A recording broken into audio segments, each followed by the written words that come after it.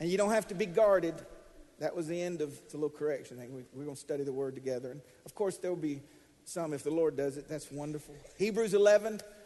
And before I read this text, I'm going to give you some background, and then we'll read 11, 4 through 5 together. Let me just read this from Genesis 4. And Adam knew his wife and conceived, and they bare Cain and said, I've gotten a man from the Lord. And then they bare another boy named Abel, and Abel was a keeper of sheep, but Cain was a tiller of the ground. And in the process of time it came to pass that Cain brought of the fruit of the ground an offering unto the Lord, and Abel brought the firstlings of the flock and the fat thereof. And the Lord had respect unto Abel and his offering, but unto Cain and his offering he had not respect. And Cain was very wroth, and his countenance fell. And the Lord said to Cain, why are you angry? Why is your countenance fallen? If you do well, you'll also be accepted, but if you do not, sin lieth at the door. Genesis 5 says this, and Enoch lived 65 years and begat Methuselah. And Enoch walked with God after he begat his son 300 years, and he also begat other sons and daughters. And all the days of Enoch were 365 years. And Enoch walked with God, and he was not, for God took him. Now our text, fourth in our series on faith, myths, and miracles and facts. Hebrews 11, 4 through 5. Would you read this with me? I'll start and then fall out and then you continue. By faith,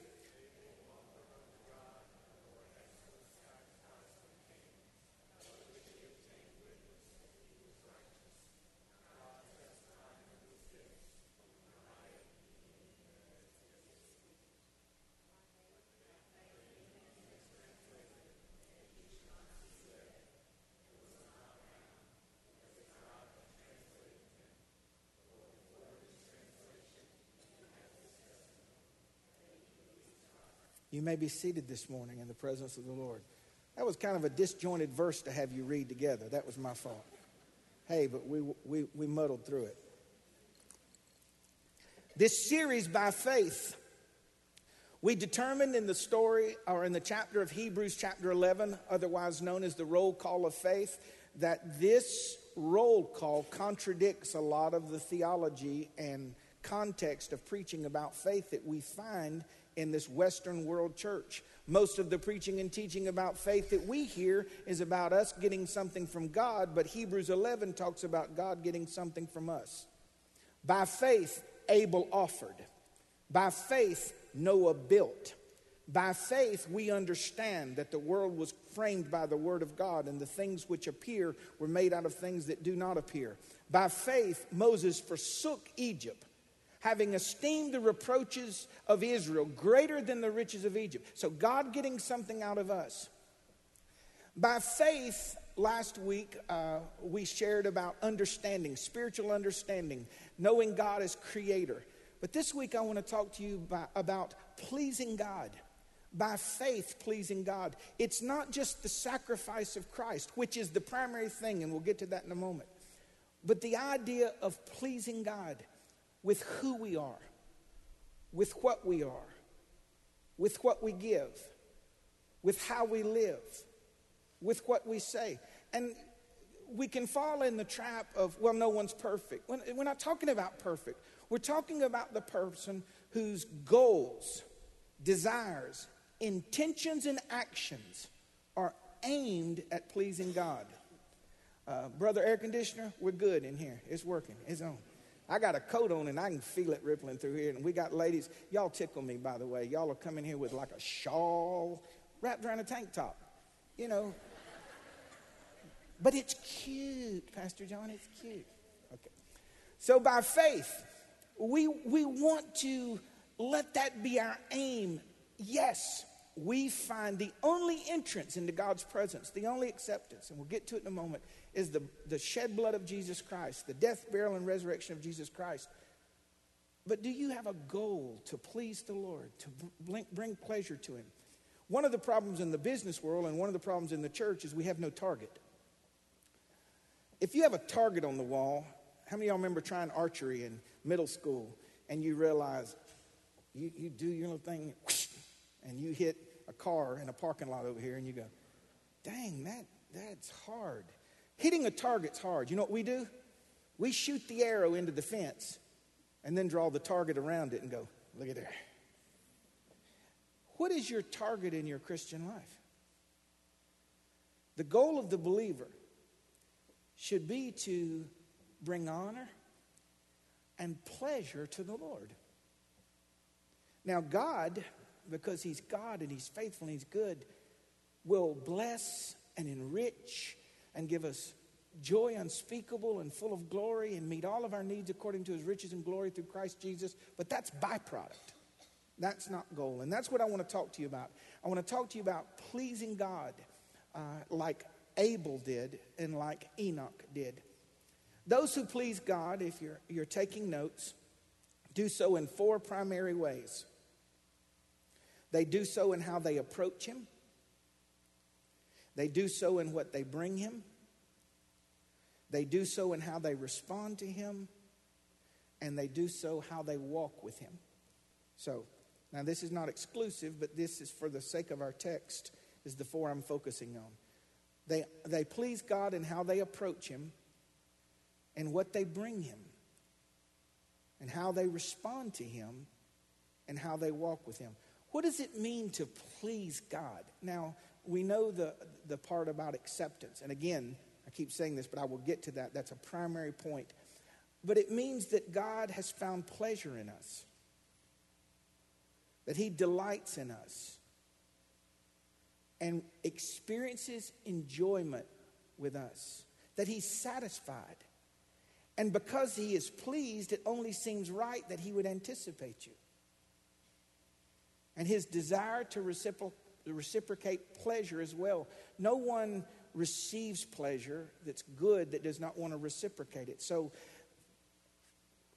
pleasing the Lord and living in the awareness of that pleasure is the fuel of the Christian life. It's the glory of the Christian life. When God said of Christ, "This is my Son in whom I'm well pleased," that's not exclusive.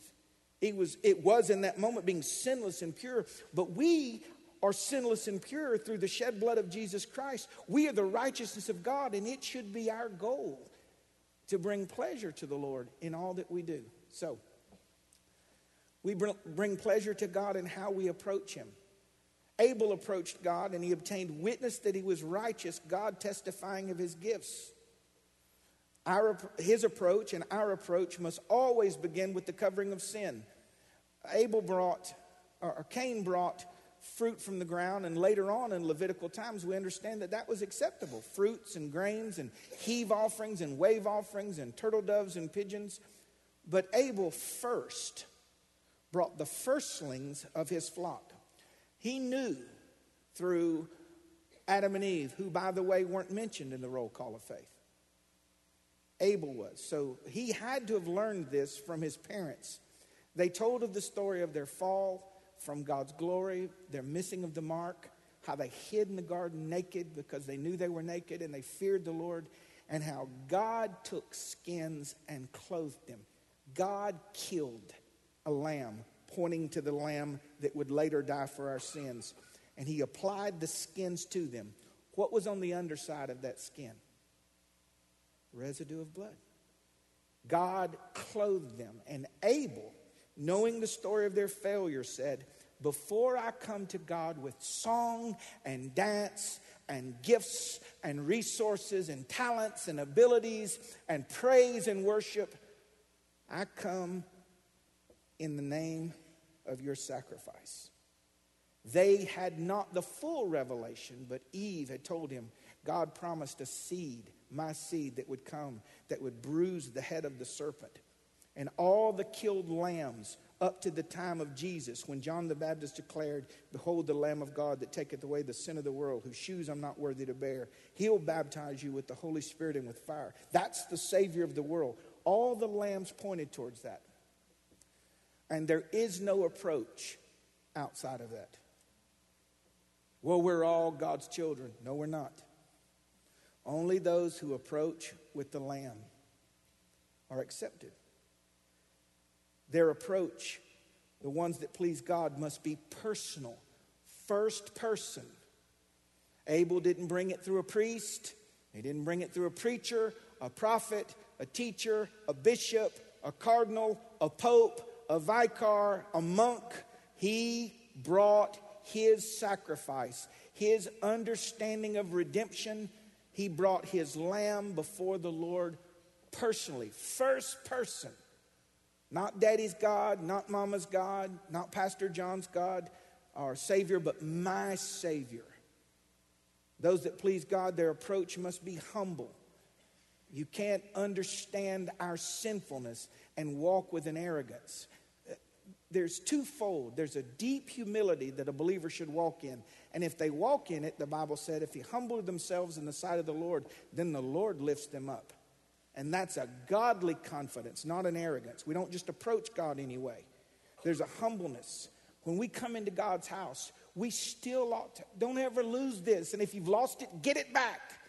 It ought to, when you come into a place committed to his name and to his son, you ought to go, somebody like me gets to worship the Lord. Someone like, I told my testimony yesterday to a man in his 70s, and I told him the whole story.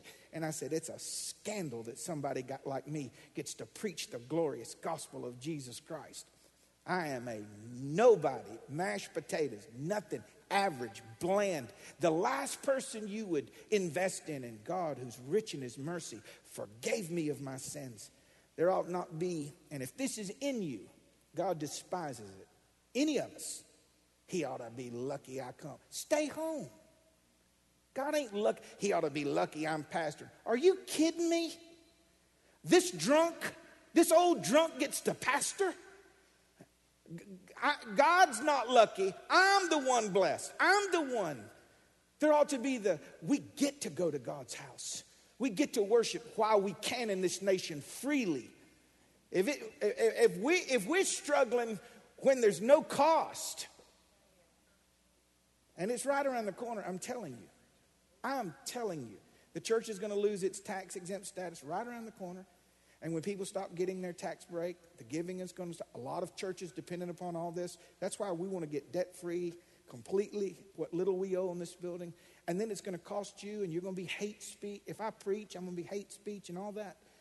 There has to be that I owe God, a humility of heart. You don't create that in crisis. You create that before. The ones that please God, their approach must be repentant. And it must be in faith. When you come before the Lord and you come in Jesus' name, you enter boldly. Enter boldly by the blood of Jesus, by a new and living way, which he's consecrated through the veil. That is to say, his flesh. And having a high priest over the house of God, let us draw near with true assurance, full of faith. The Old Testament, the priest would walk through the veil. We walk through the torn body of Jesus Christ into the presence of God, and we have access. We are humble, but we are confident. We are confident that when I come before the Lord, it's like walking through a sheet of Christ's blood. And when I walk through, all he sees is Jesus, and I have his undivided attention and his acceptance. We please God by our approach. You can't come to God any old kind of way. Can't come to God arrogant or presumptuous or with a heart that esteems men over God himself. More allegiance to a denomination than the Lord himself. More allegiance to how we do something instead of who we worship. God sees through that stuff. That's why to our local churches harm in the temporal, but with great reward in eternity, I tell you, you don't have any allegiance to this church. All allegiance is to Jesus Christ. All allegiance is to Jesus Christ. We approach him that way. This is our house of worship. But Christ Chapel doesn't have to exist. God's glory has to exist. And for the name of the Son, how we approach him, he sees it. Don't you know when your children, I get on to you every second or third week. Y'all didn't tell me and Kelly none of this stuff about how kids do. You just sat back and go, watch them, watch them, watch them. They manipulate and maneuver. Izzy told Kelly that day she was having a meltdown about something, and Kelly says, baby, just stop. If you give me what I want, I will stop.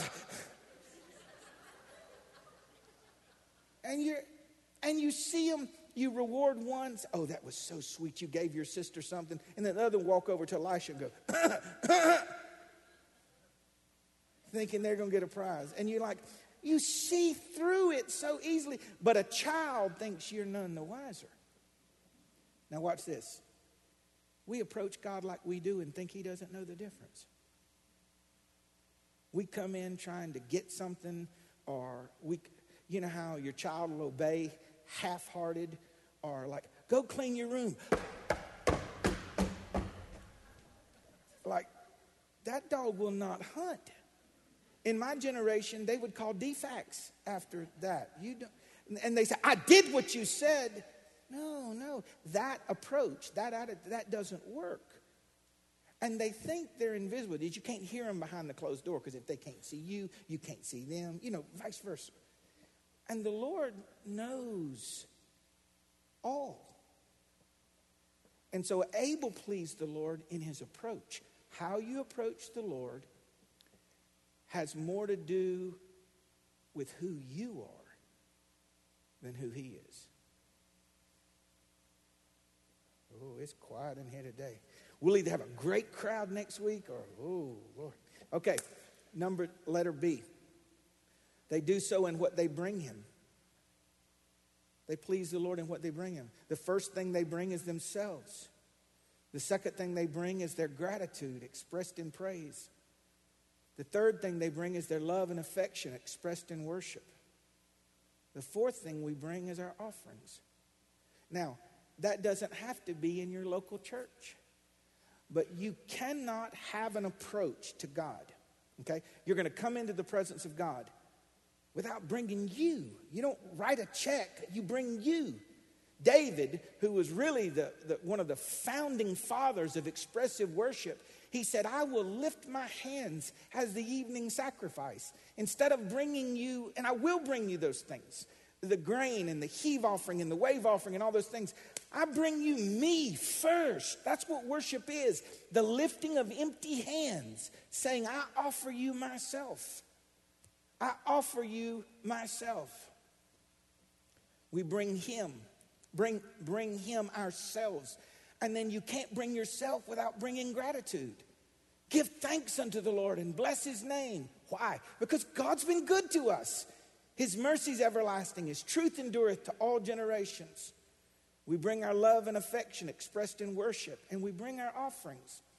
If you grew up in the generation I did, there was manipulation and twisting and in the local churches and on television trying to get offerings.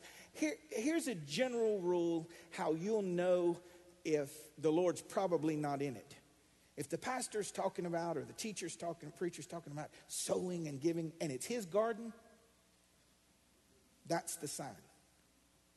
But we bring the Lord offerings, not to be accepted, because we're accepted.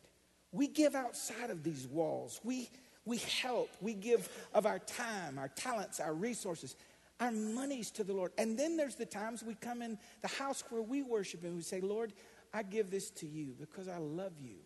And y'all are so good about this. The missionaries that come through, it was $4,000 and $5,000 we gave each one of them in the last couple of weeks, and we're able to bless. They were blown away. That's a giving unto the Lord. How do you have a gratitude without a giving?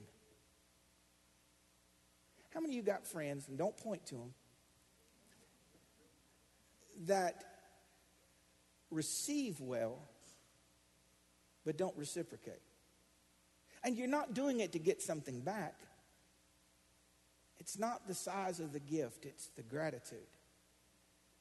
Things that move me is like at Christmas time when the lady with 4 or 5 kids that doesn't have any money bakes cookies and brings them to my house. I said, I just want you to know that I love you and I appreciate you as my pastor. I am just moved that she's expressing a gratitude for a flawed man with generosity. The Bible said Abel brought firstlings, plural. First, the best. Are you a giver to the Lord? Not your family, not your kids. The Lord. Are you generous with the Lord? It's one of the things God will never do for you.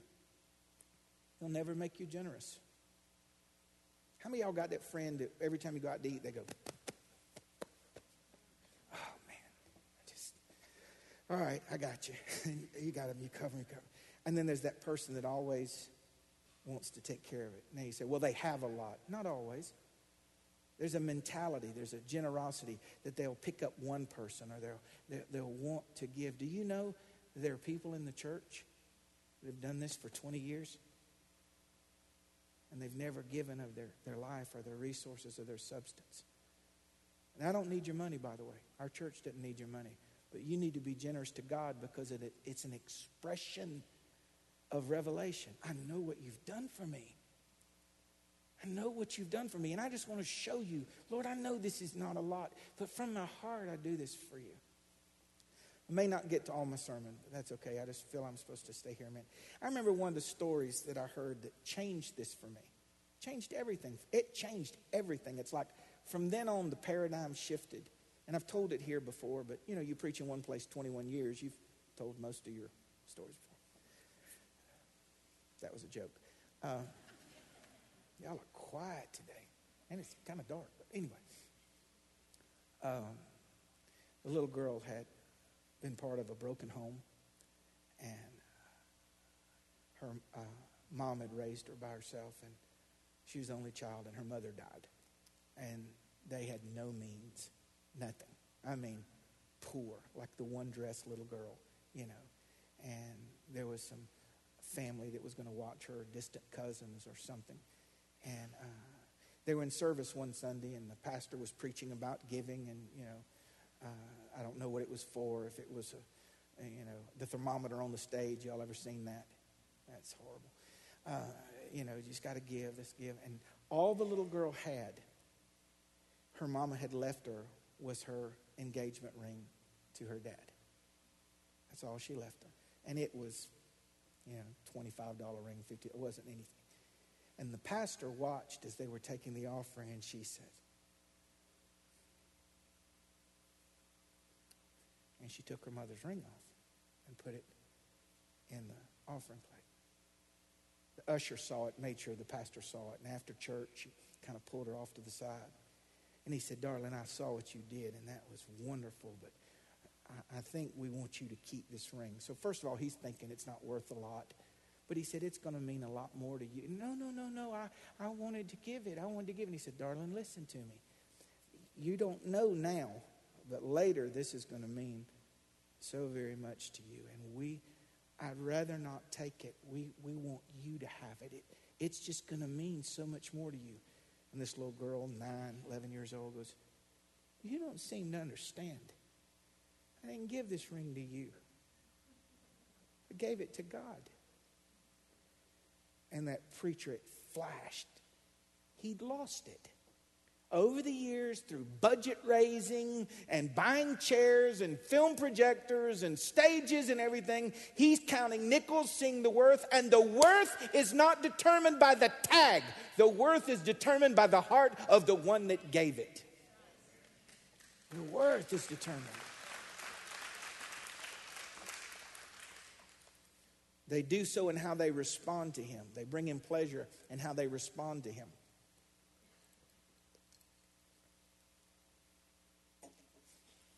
Cain responded negatively, angrily, in any form of correction, any form of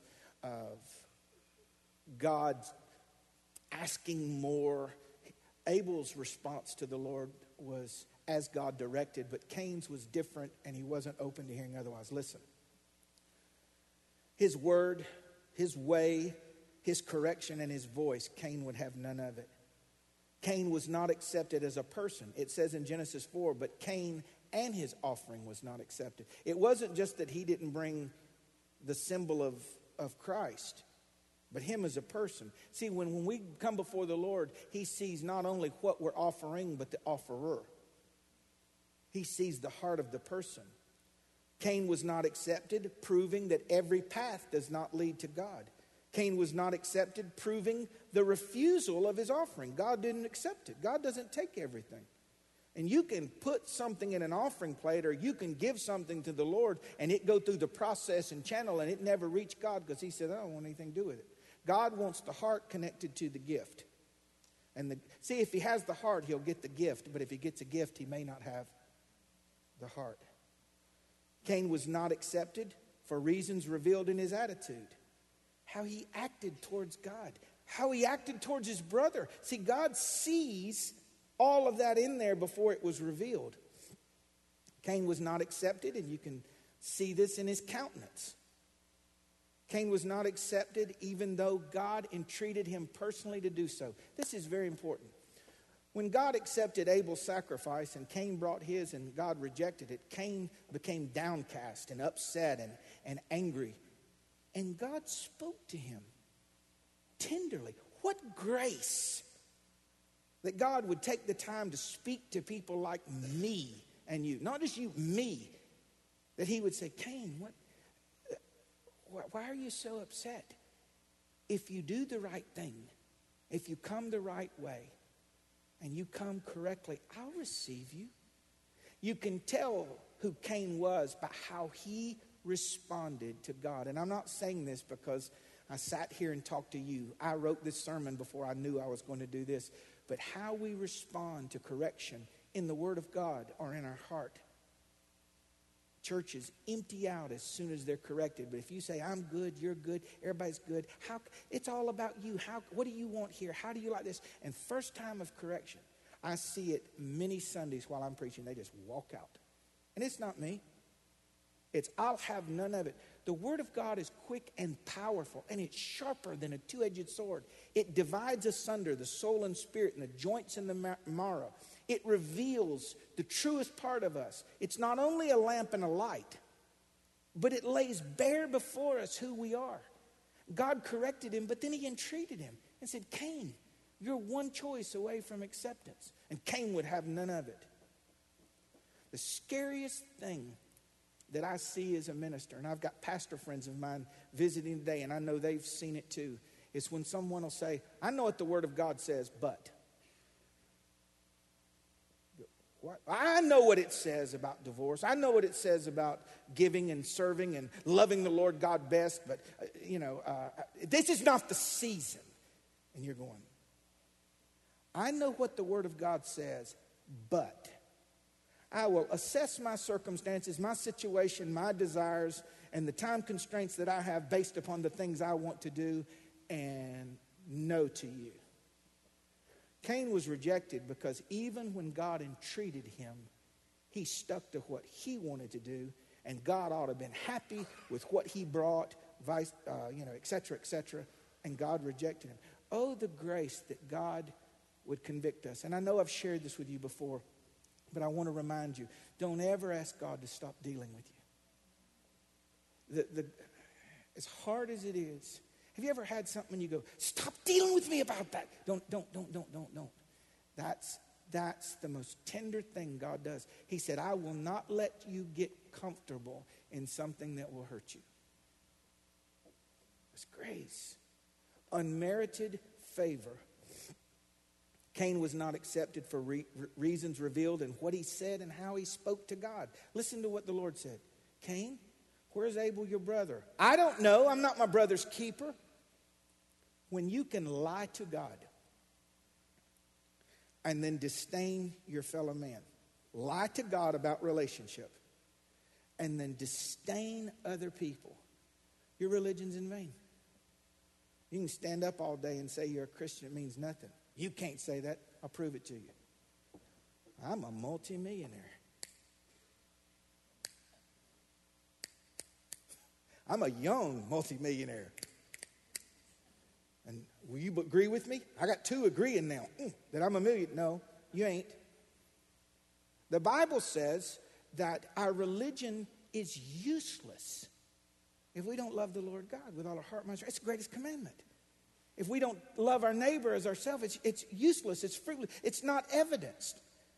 Well, I believe in Jesus. The devil believes in Jesus. The devil will tell you that's the Son of God.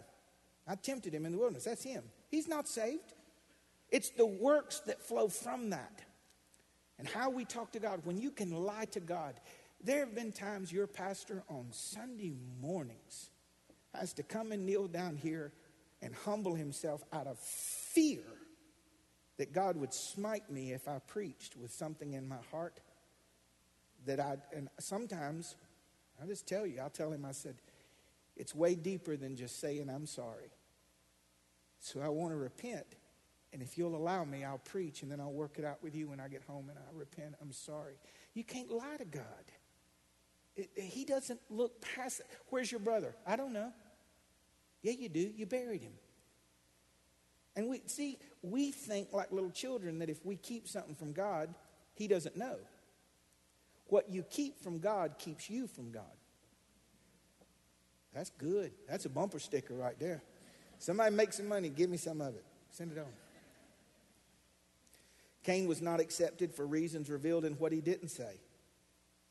He didn't admit guilt, no repentance, no regret, only caring for himself.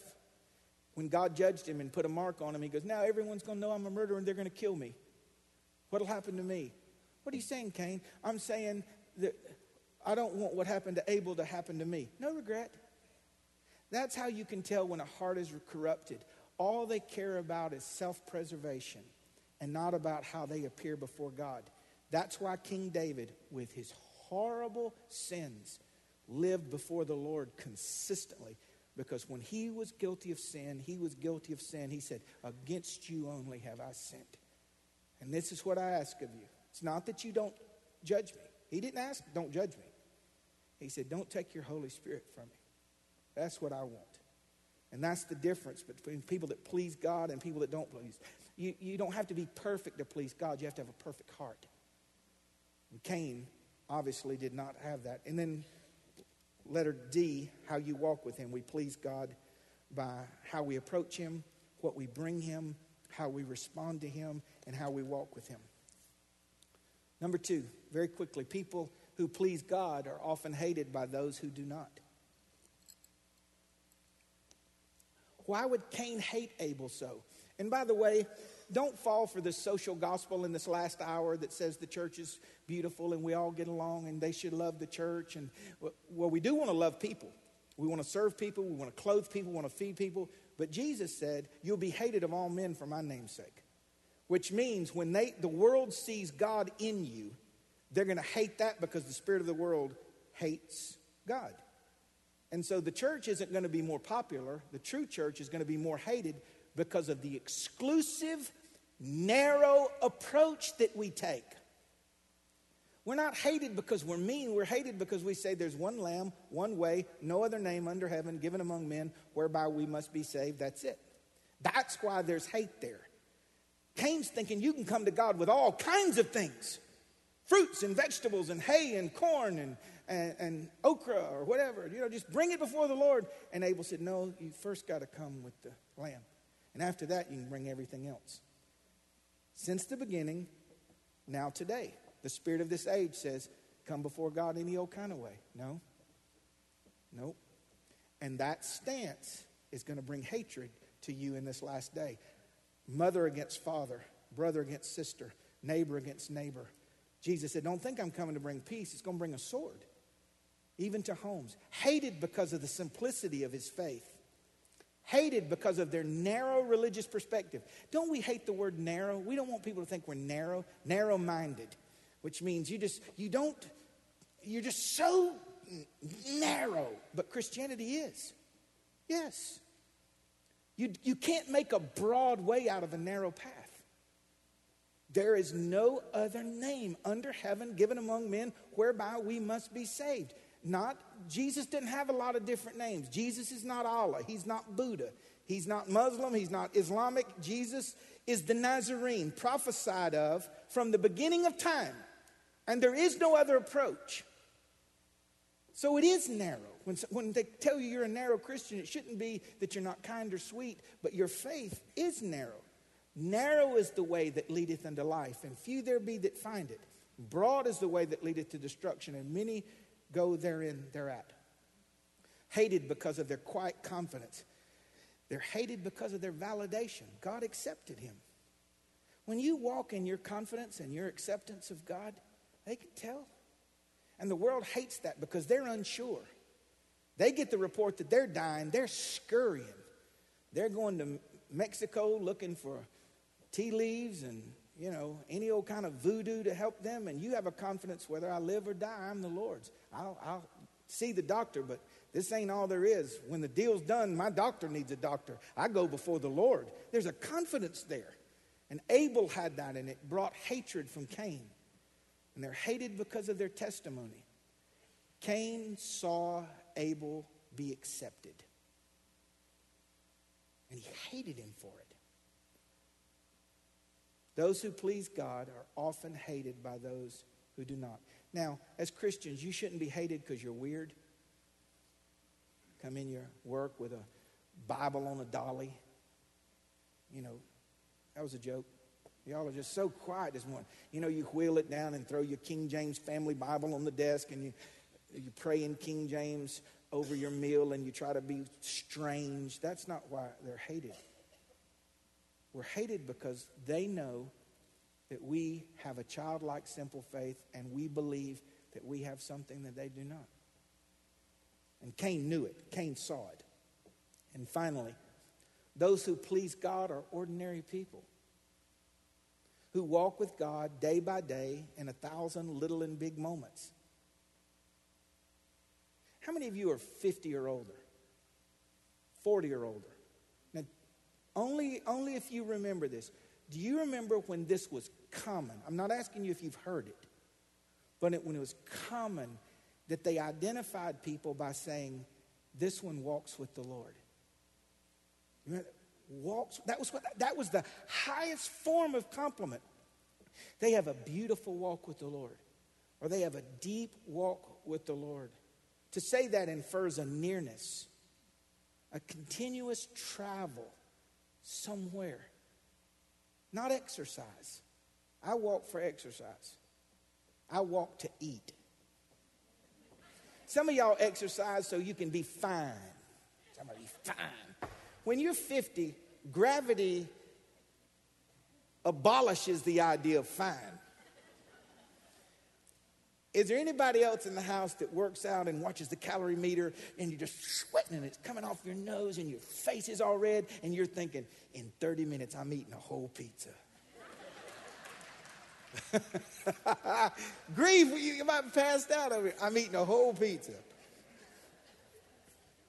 This walk with God is not exercise, it's a traveling to somewhere. So Enoch walked with God, and he had this testimony that God was pleased with him. So that implies a nearness, and it implies a destination.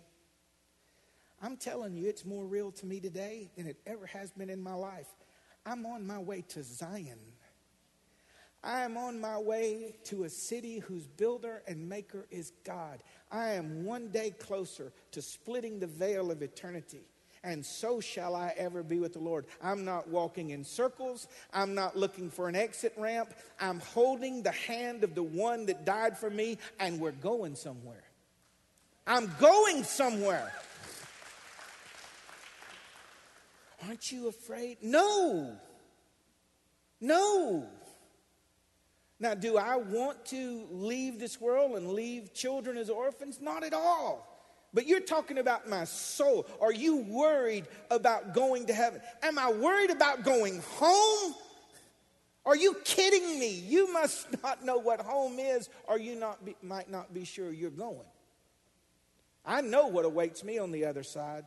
Joy unspeakable and full of glory. Everybody that I've ever known in the Lord that's gone before me, and those I've never met.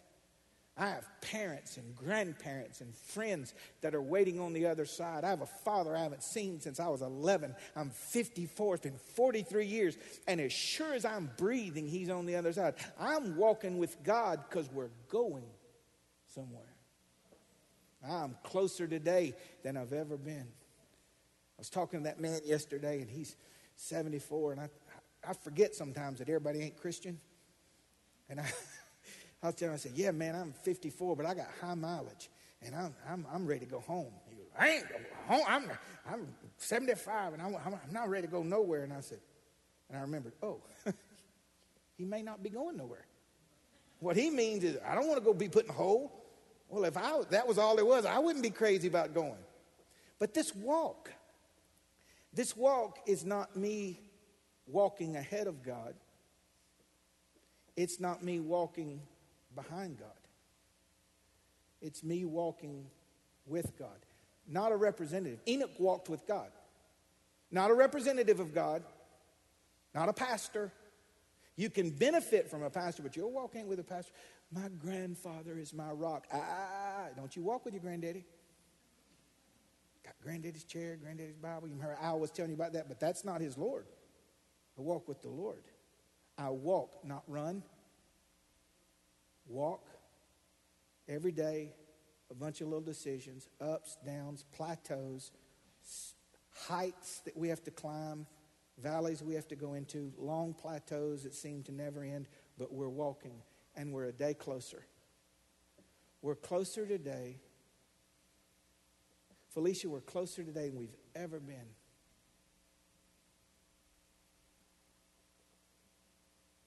Ordinary people please God. And these are ordinary people who have done so intentionally. Relationship is never done by accident. You have the relationship with Jesus Christ today that you want, period. I'll have people write me when I say stuff like, no, I don't. Yes, you do. Because he said, if you draw near to me, I'll draw near to you. Every effort you make, I'll match it. Every effort. And we love to say, well, I don't understand the Bible like this one, or I can't sing like this one. These people on the stage, they make me tired. All gifted and play and sing. And I can use that as an excuse. They really don't, but I'm just being funny. You're not laughing today, but it's still quite funny. And next week I'll be. But what I mean is, well, if I could do that, I could. No. You approach him from your gratitude, not from your gifting. You don't approach God from your gifting. You have the relationship that you want with Jesus Christ today.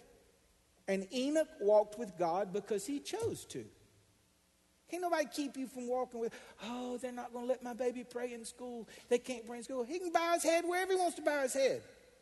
There's no prayer allowed in this school. Thank you, Lord, for this spam. I hate it, but I'm thanking you for it. And thank you for this tired cheese toast. And bless your name. Amen. I can pray. Listen, even unbelievers pray at test time and finals. Lord, help me remember the things I've studied and all the things I didn't read. Help me to remember it. And that's a prayer that's never answered, by the way. The things you haven't studied. I had a Christian say one time, I'm just believing the Lord to impart to me that which I did not study. I said, you're in trouble. God don't reward sorry. Anyway. He doesn't. Okay, give me an example. I'm sitting over a plate of cheese fries. I ain't going to share it with nobody. It's mine. It's my appetizer before my meal. That's my meal. And I'm going to pray, Lord, bless this to the nourishment of my body. Ain't happening. Ain't happening. God's not going to turn it into field peas. So what do you say? Lord, I know this ain't good for me, but I did run an hour and a half yesterday. So thank you for this whole plate of mess. Amen. That's all you do. Relationship is never accomplished by accident. Listen, an acquaintance is not the same thing as a friend. And a friend is more than what you have on Facebook.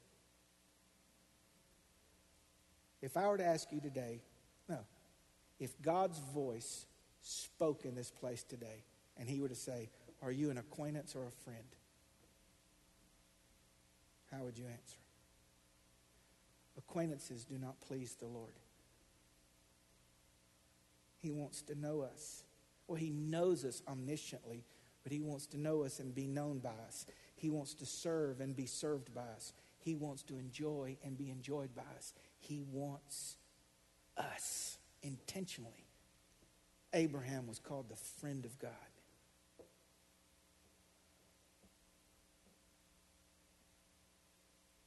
These are ordinary people who may have had a tipping point. The Bible said that Enoch walked with God after he begat Methuselah. Maybe having a boy enter his world, he changed, I don't know, but some of us have come to a tipping point and there could have been a conviction in a service or something that caused us to jump all in. Lisa, if you would come up, please. I've got so much I'm just going to have to read to you, so just bear with me just a moment. We'll be done on time.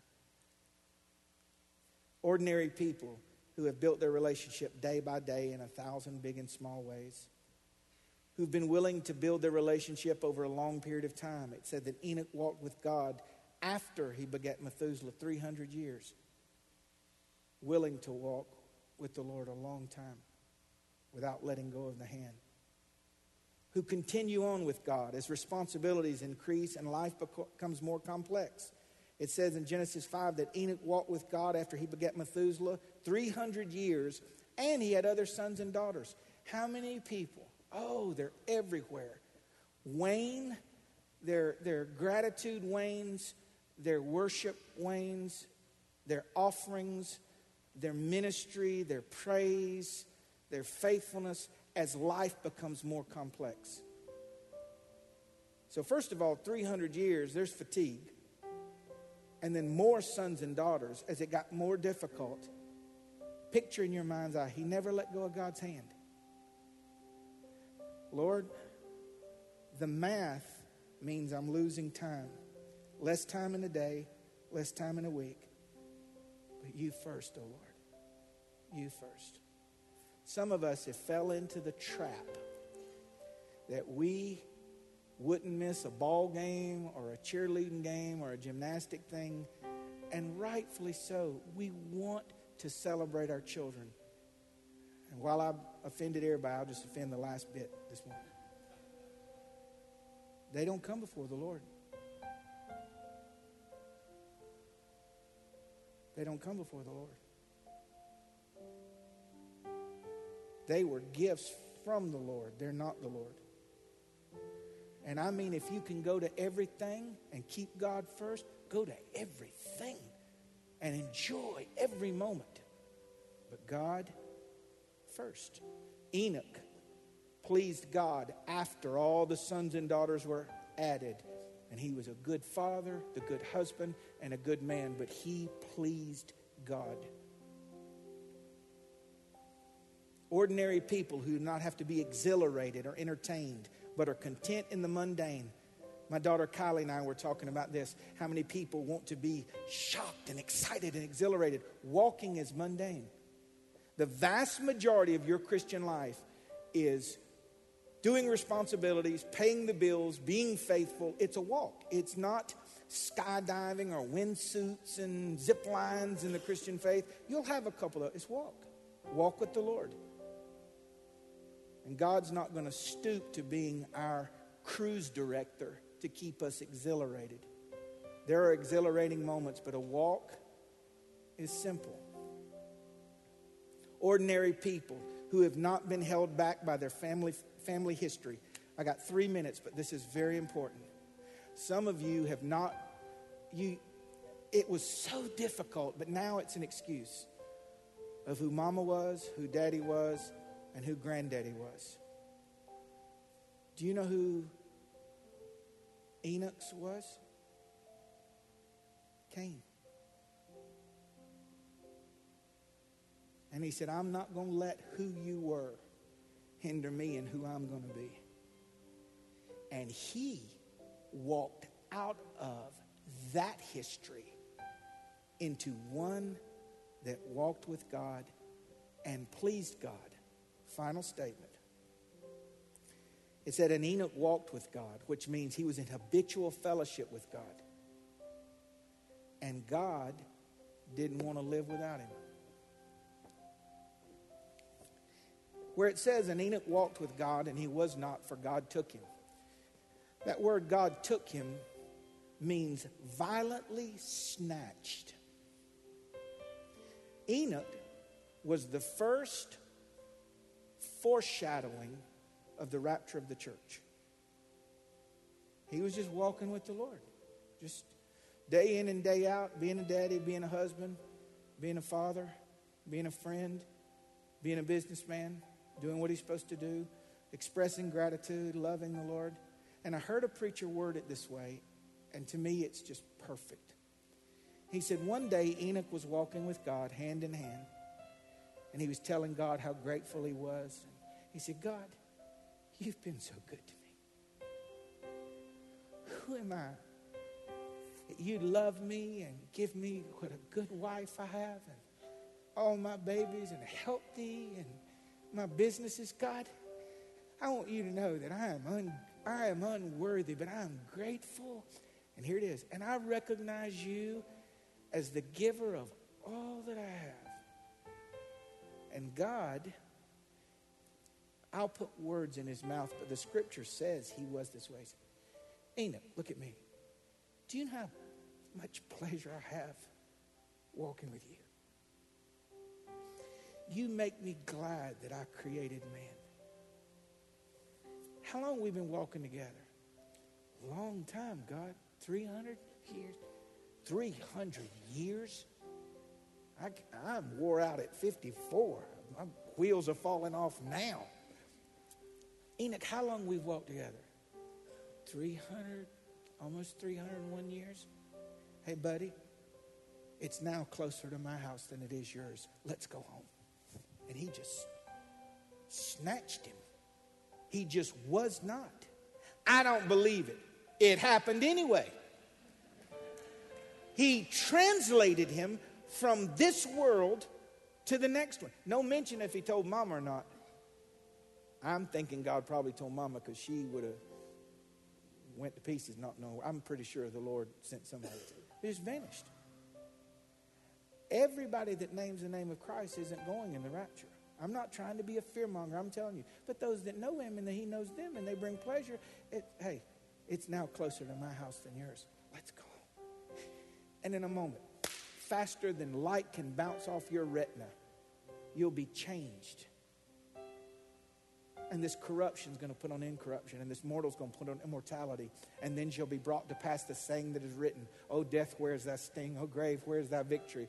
For the strength of sin is the law. But thanks be to God that's gave us the victory through our Lord Jesus Christ. And my favorite part, and so shall we ever be with the Lord. In my Father's house are many mansions, Jesus said. If it were not so, I would have told you. And I've gone to prepare a place for you. And I'm coming again to receive you unto myself, because where I am, I want you to be. But he's not coming for those that don't want him to come. Just ain't happening. By faith, we please the Lord. It's by faith, believing.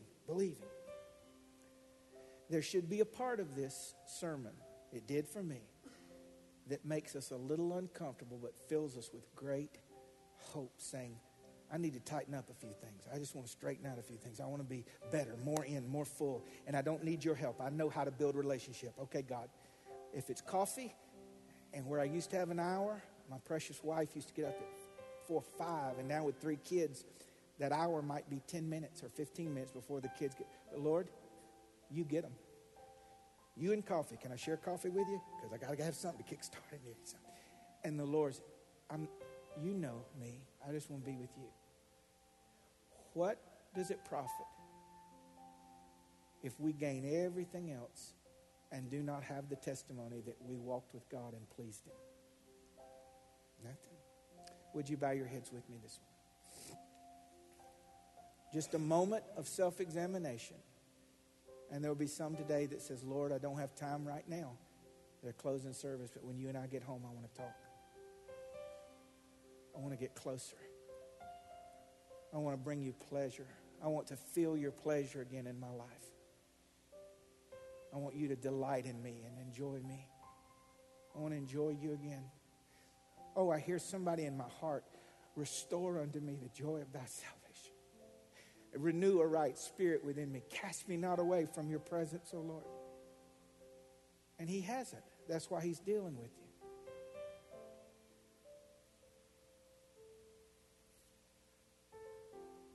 I also feel in my spirit, I just submit this to you, that somebody, God, has just reached out and grabbed your hand and said, even though you left me, I haven't left you.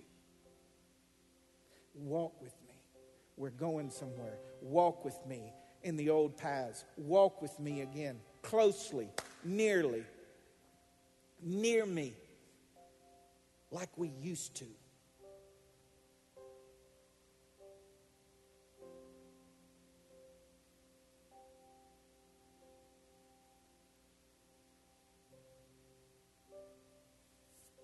Lord, as we go out from this place, may we be so aware of your presence. May we be aware if we've dropped your hand. May we reorganize and refocus our lives to where you are first.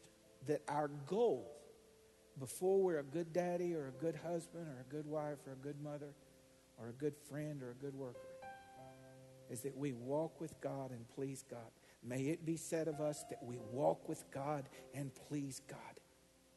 For the glory of your Son, we pray, by the power of your Spirit, make it a reality. In Jesus' name, and all of God's people said, amen. Have a wonderful Lord's Day. God bless you.